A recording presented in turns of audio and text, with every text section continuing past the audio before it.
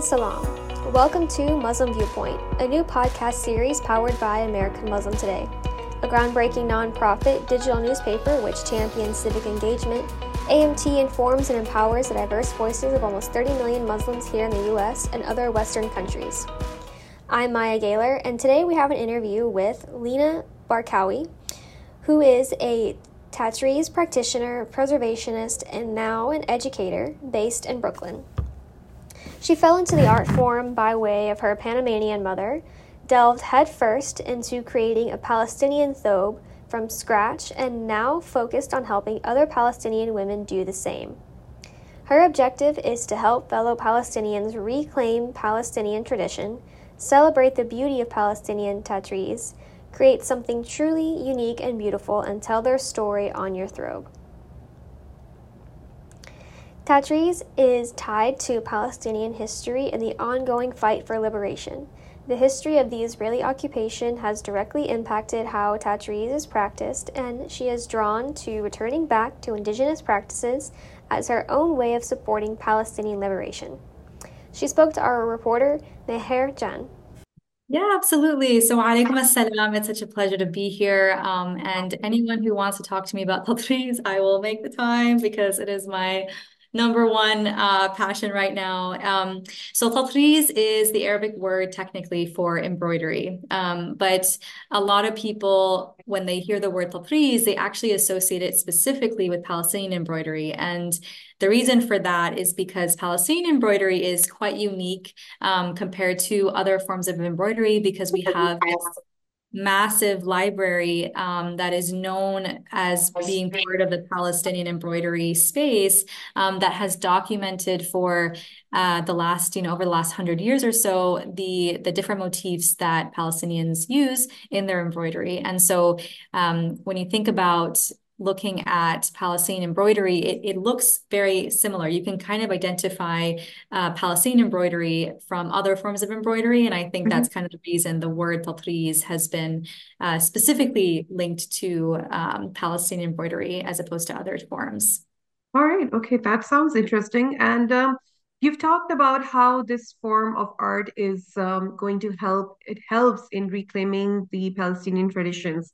So, how exactly are you focusing on that mission, that vision of yours? How is it going about? Absolutely. So I guess the way I can best answer that is actually to take us a little bit back in time. So I did some research around Palestinian embroidery and looked over the past 100 or so years in terms of how it is practiced and how it is used. And when you go back to before the Nakba, so before 1948, when Palestinians were living in their original villages, the way that Tatreez was practiced was very much by the women in those villages, and it was done for themselves. So this wasn't something that was really popular to sell, for example. And this was also before the popular use of machine embroidery as well. And so pre-1948, the Palestinian tradition of embroidery was to do it by hand and for yourself. And so that was, in my personal opinion, that was stripped away due to the Nakba. So when the Nakba happened, all of these Palestinians were forcibly displaced, and we found that there were a lot of women who were looking for ways to provide for their families, and they had been stripped from their land, which had been, a lot of times where they were finding their I guess quote unquote income, not necessarily in the same way that we think about income today, but that was how they were making things work for their families. That was how they were feeding their families. And so when they were removed from their land, you saw that they were looking for alternative ways to support their families while being a refugee. And they turned to embroidery because that was a skill that they had, and it was something that people were willing to pay for. And so you saw this transition from the Palestinian embroidery being something that was done for yourself and in your free time and as a reflection of your own identity to being something that you offered as a product, and that was paid for and introduced basically capitalism into the Tatreez world. And so you saw this shift happen. And then over time, people began to learn that the Palestinian embroidery by hand takes a very long time. It's meant to be a slow process. And in order to meet the demand of people and get them Palestinian embroidery as quickly as possible, you see this emergence of more machine-made embroidery to help people have access to this art form in a faster and cheaper way. And so, as I'm someone who has practiced embroidery since I was young. I was maybe 12 or so when my mother taught me. My mother, who was not Palestinian, actually, she taught me how to embroider. And I didn't make the connection that there was this really rich embroidery practice as part of my other side of my heritage until a few years ago. And so that's when I started diving really deep. And so I already had kind of this, what is the word I'm looking for? I had this understanding of why it's important to do hand embroidery, because I had already been doing it. It was something that I valued.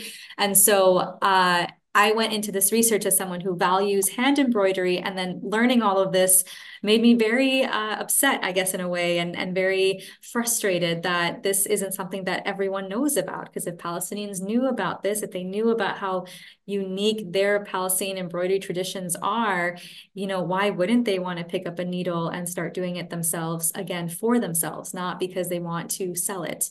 And so that was when I started kind of, my journey has evolved, over the years. And now my focus is to help basically other Palestinians in the diaspora who have been disconnected from their heritage in some form, in some way, get reconnected through the tool of Palestinian embroidery, because it is something that is so rooted in our heritage, our culture, our traditions, but also our connections to the land and our connections to each other as fellow Palestinians. And so that's kind of how everything kind of evolves. But that's, I guess, to answer your question. Yeah, it does. It does beautifully. It does. Let's just talk about, obviously, as you said, you started embroidery and from a very young age, and then of course you didn't keep the craft to yourself, and you wanted to share it with the community. So, looking at the kind of strong community that you've already built in Brooklyn, I mean, from the time that you started till now, are you happy and satisfied with the kind of awareness you have been able to create? Well, so I would say community actually for me has been built more, not necessarily locally specific to Brooklyn. So I feel like there's like a whole other conversation that we can go into, whereas, a lot of this also emerged during COVID. So before COVID, not many people were, like, I wasn't personally super aware of Tatreez. It wasn't something that I saw on social media. Maybe I wasn't looking for it, but it wasn't something that I noticed.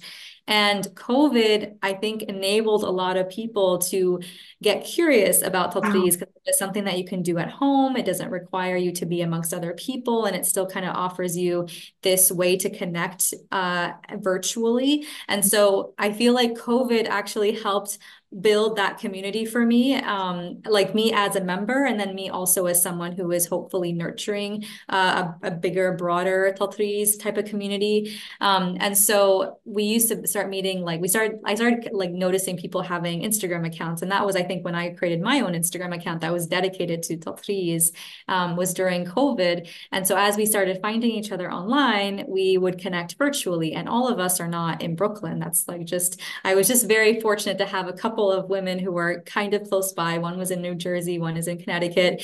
And so we would meet every once in a while, but ultimately we were connecting with people all over the world. So I have Tatreez sisters, if you will, in California, in Australia, in Norway, and so many places in the world, and the Middle East, of course. So that's been kind of the community that has been built. And I think, it just goes to show the nature of the Palestinian experience just in looking at that. We have been dispersed all over the world. The diaspora is a result of, a 75 plus year occupation. It's a result of the ongoing genocide. And so you can see that very clearly in just looking at this small subset of Palestinians. And that's kind of how the community that's where it's come from. And that's how it's kind of continuing to be built, is by making connections virtually. Great, great. I really think it is, making a huge difference. I've been going through your Instagram account, and of course, I went through your podcast account as well. And you're the co-host of a podcast by the name Tatreez Talks. So, if you could, Lina, enlighten us on that, what exactly do you guys talk about? What kind of topics do you cover? Yes, absolutely. So Tatreez Talk is a new baby of ours. We actually just launched this year in 2024. So I am co-hosting alongside one of my really good Tatreez friends. Her name is Amani. She's based in California and she runs a company called Min Amani Designs. She has fantastic designs and kits in case anyone is interested in learning more. And she, she came up with the idea and she reached out to me and she's like, hey, what do you think about doing a podcast on Tatreez? Mm-hmm. And I was like, tell me more, an excuse to talk about Tatreez, really. And honestly, that was kind of what it started off as. It was this idea that we just wanted to basically document these incredible and what we consider to be very magical conversations. And it also just enables us to meet more Palestinian Tatreez artists around the world and learn more about how they are practicing, how they are embedding it into their own art, into their own forms of communications. And that's kind of what it's become. And then the other aspect of that I was thinking about when she messaged me and as she started describing to me her vision of Tatreez Talk, the thing that came up to my mind was like, how cool would it be to have something that has a Palestinian voice, a Palestinian narrative that you can listen to while you're stitching. And so that was kind of the other piece of it that I was really fascinated by was, I typically will listen to audiobooks or podcasts as I'm doing my stitching. And, I haven't heard a Palestinian voice in those scenarios. And so this was kind of an opportunity to not only talk to just really incredible artists and people who are doing really fascinating things with Tatreez, but it's also a way for us to help someone else continue their practice of Tatreez. Like if they can dedicate 45 minutes or so each week to their Tatreez practice, those projects are just going to be just incredible. We'll see a huge, I guess, view of so many different art and so many different projects that we wouldn't have otherwise if they didn't have that opportunity, that excuse to spend some time stitching. So we interview, like I said, Tatreez artists. We Mm-hmm. also just interview your average person who's just doing Tatreez for themselves. So we have some, they are artists in their own rights, but they're maybe not necessarily with a huge public presence. So, people who are just creating their thobe for their upcoming wedding, that's going to be that's going to be a podcast interview that we have coming soon. Someone who just loves giving Tatreez gifts as well. So how to talking to her about, who does she gift to and how does she design with that person in mind and put so much love and time and energy into this project that person will then remember for a very long time. So these are the types of individuals that we want to, have on the podcast. And we're super excited. It's been such a wonderful, I guess, launch, if you will. We've had 5 episodes. The 6th one is coming up this week. And every conversation just gives me in particular, I know Amani feels the same way, but it just gives us so much joy. And listening to the podcast again later is just like, oh my God, I love this art so much. That's Definitely. beautiful. That is beautiful, Lina. That is. Okay, just one more thing. We were talking about how this art form is obviously playing a huge role in bringing Palestinians around the world together, to be able to communicate, to be able to remain, endorsed in your roots and to be able to appreciate it. But if you look at it from another perspective, that if you want to create a larger kind of emphasis and want people from different backgrounds to be able to understand the plight of Palestinians. Do you think that is something that your, talk show or your podcast or even just your, Instagram channel, it is? Do you think it's going to be able to achieve that, to be able to create clear misconceptions and be able to make everyone from different backgrounds understand what exactly is happening in Palestine is not something just happened right now. And as you Yeah. said, it's like decades of history there. Do you feel Mhm. like that you would be able to create that kind of a platform anytime soon when everyone from around the world is going to sit and listen and be able to understand through creativity, through art? Yeah, absolutely. I mean, I've had people already message me like saying, wow, I did not know that this type of experience even existed, just because they have like right now, I would say probably a lot of our listeners are either people who are familiar with Palestine, Palestinians themselves, of Mm, course, or people who really value embroidery. And a lot of these people who embroider are really, really curious about this beautiful form that they had no idea existed. Like I think nowadays globally, a lot of people in the embroidery space, they recognize Ukrainian embroidery. And so when things happened in Ukraine and Russia, that was a really big conversation that people were having in the embroidery space. And it made a lot of the people who work with embroidery yeah. feel empathy towards Ukrainians. And so now it's like, when we think about the Palestinian embroidery, a lot of people don't know that it exists. It's not something that is mainstream. It is not something that people really understand about. And it's also different from Ukrainian embroidery in that it's not just a identifiable type of embroidery, something that you can recognize as being Ukrainian. Hmm.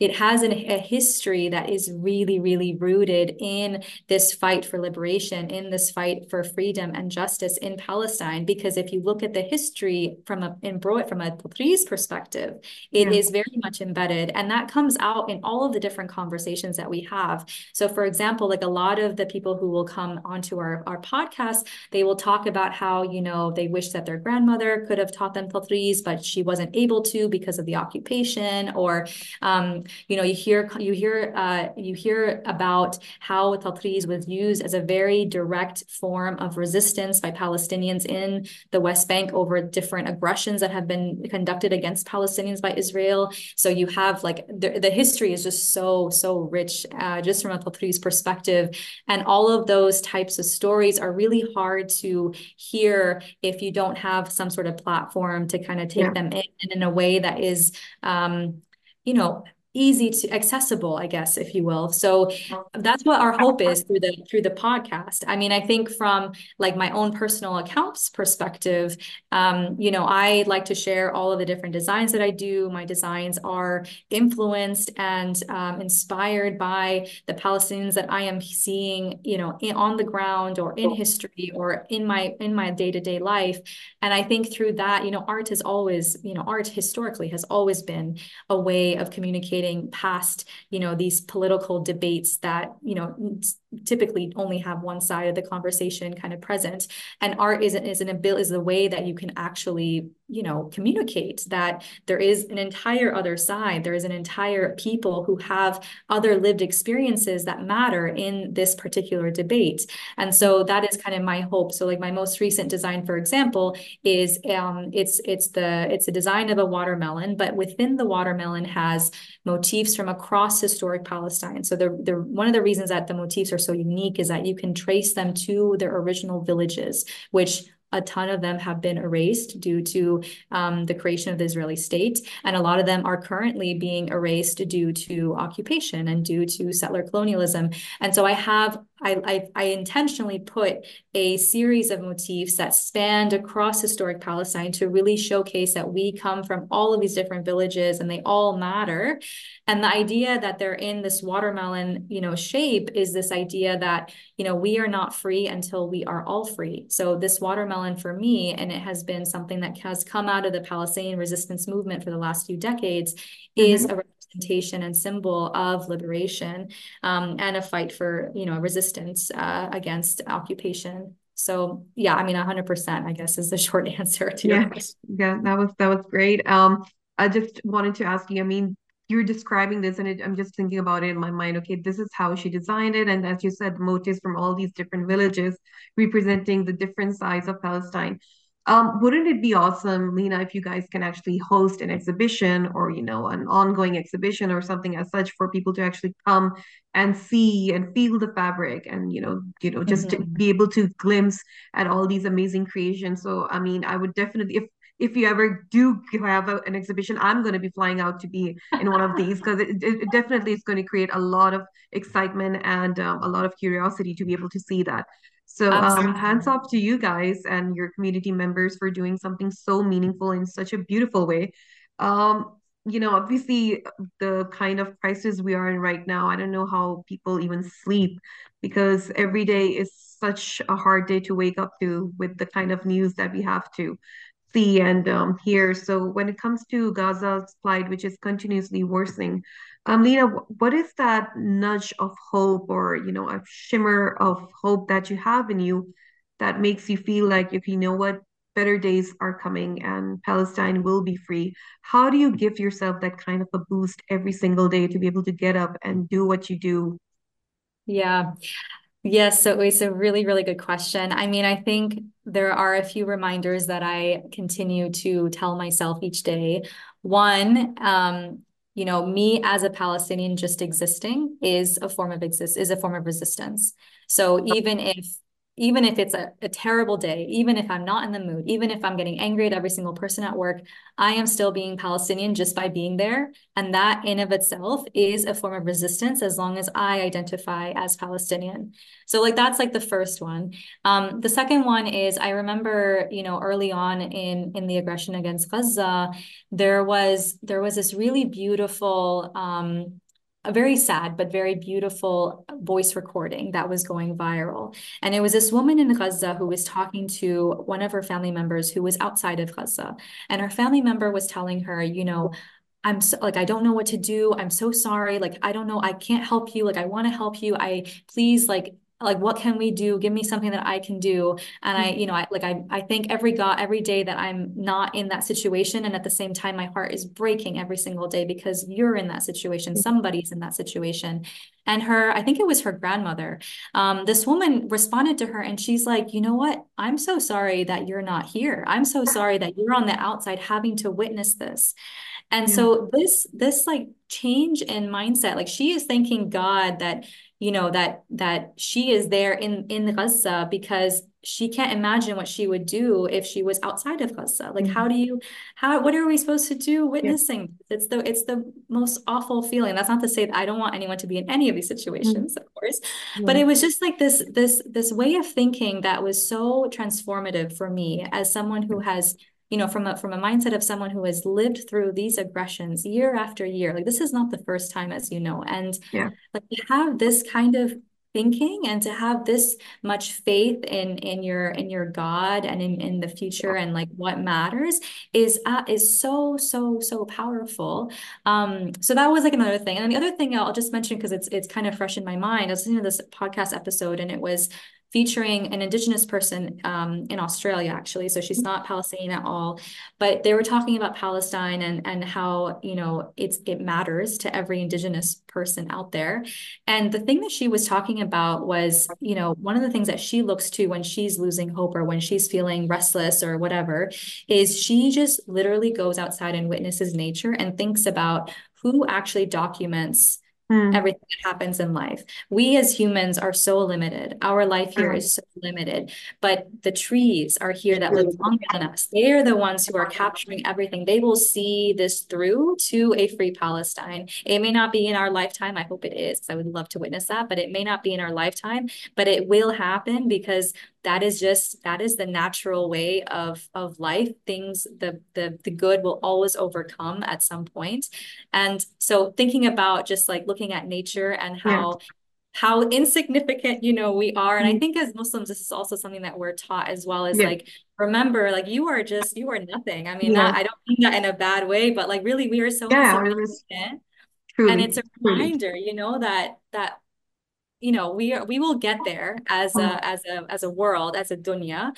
It's not, maybe not in our lifetime, but we will get there. And that, gives me some hope because all of the Palestinians who came before me have been fighting this. They have been pushing and Mm. they have been pushing. And to be in a moment when I still have access to all of that knowledge and I have access to all of that effort and that fight for liberation and that heart and faith in God, like that to me is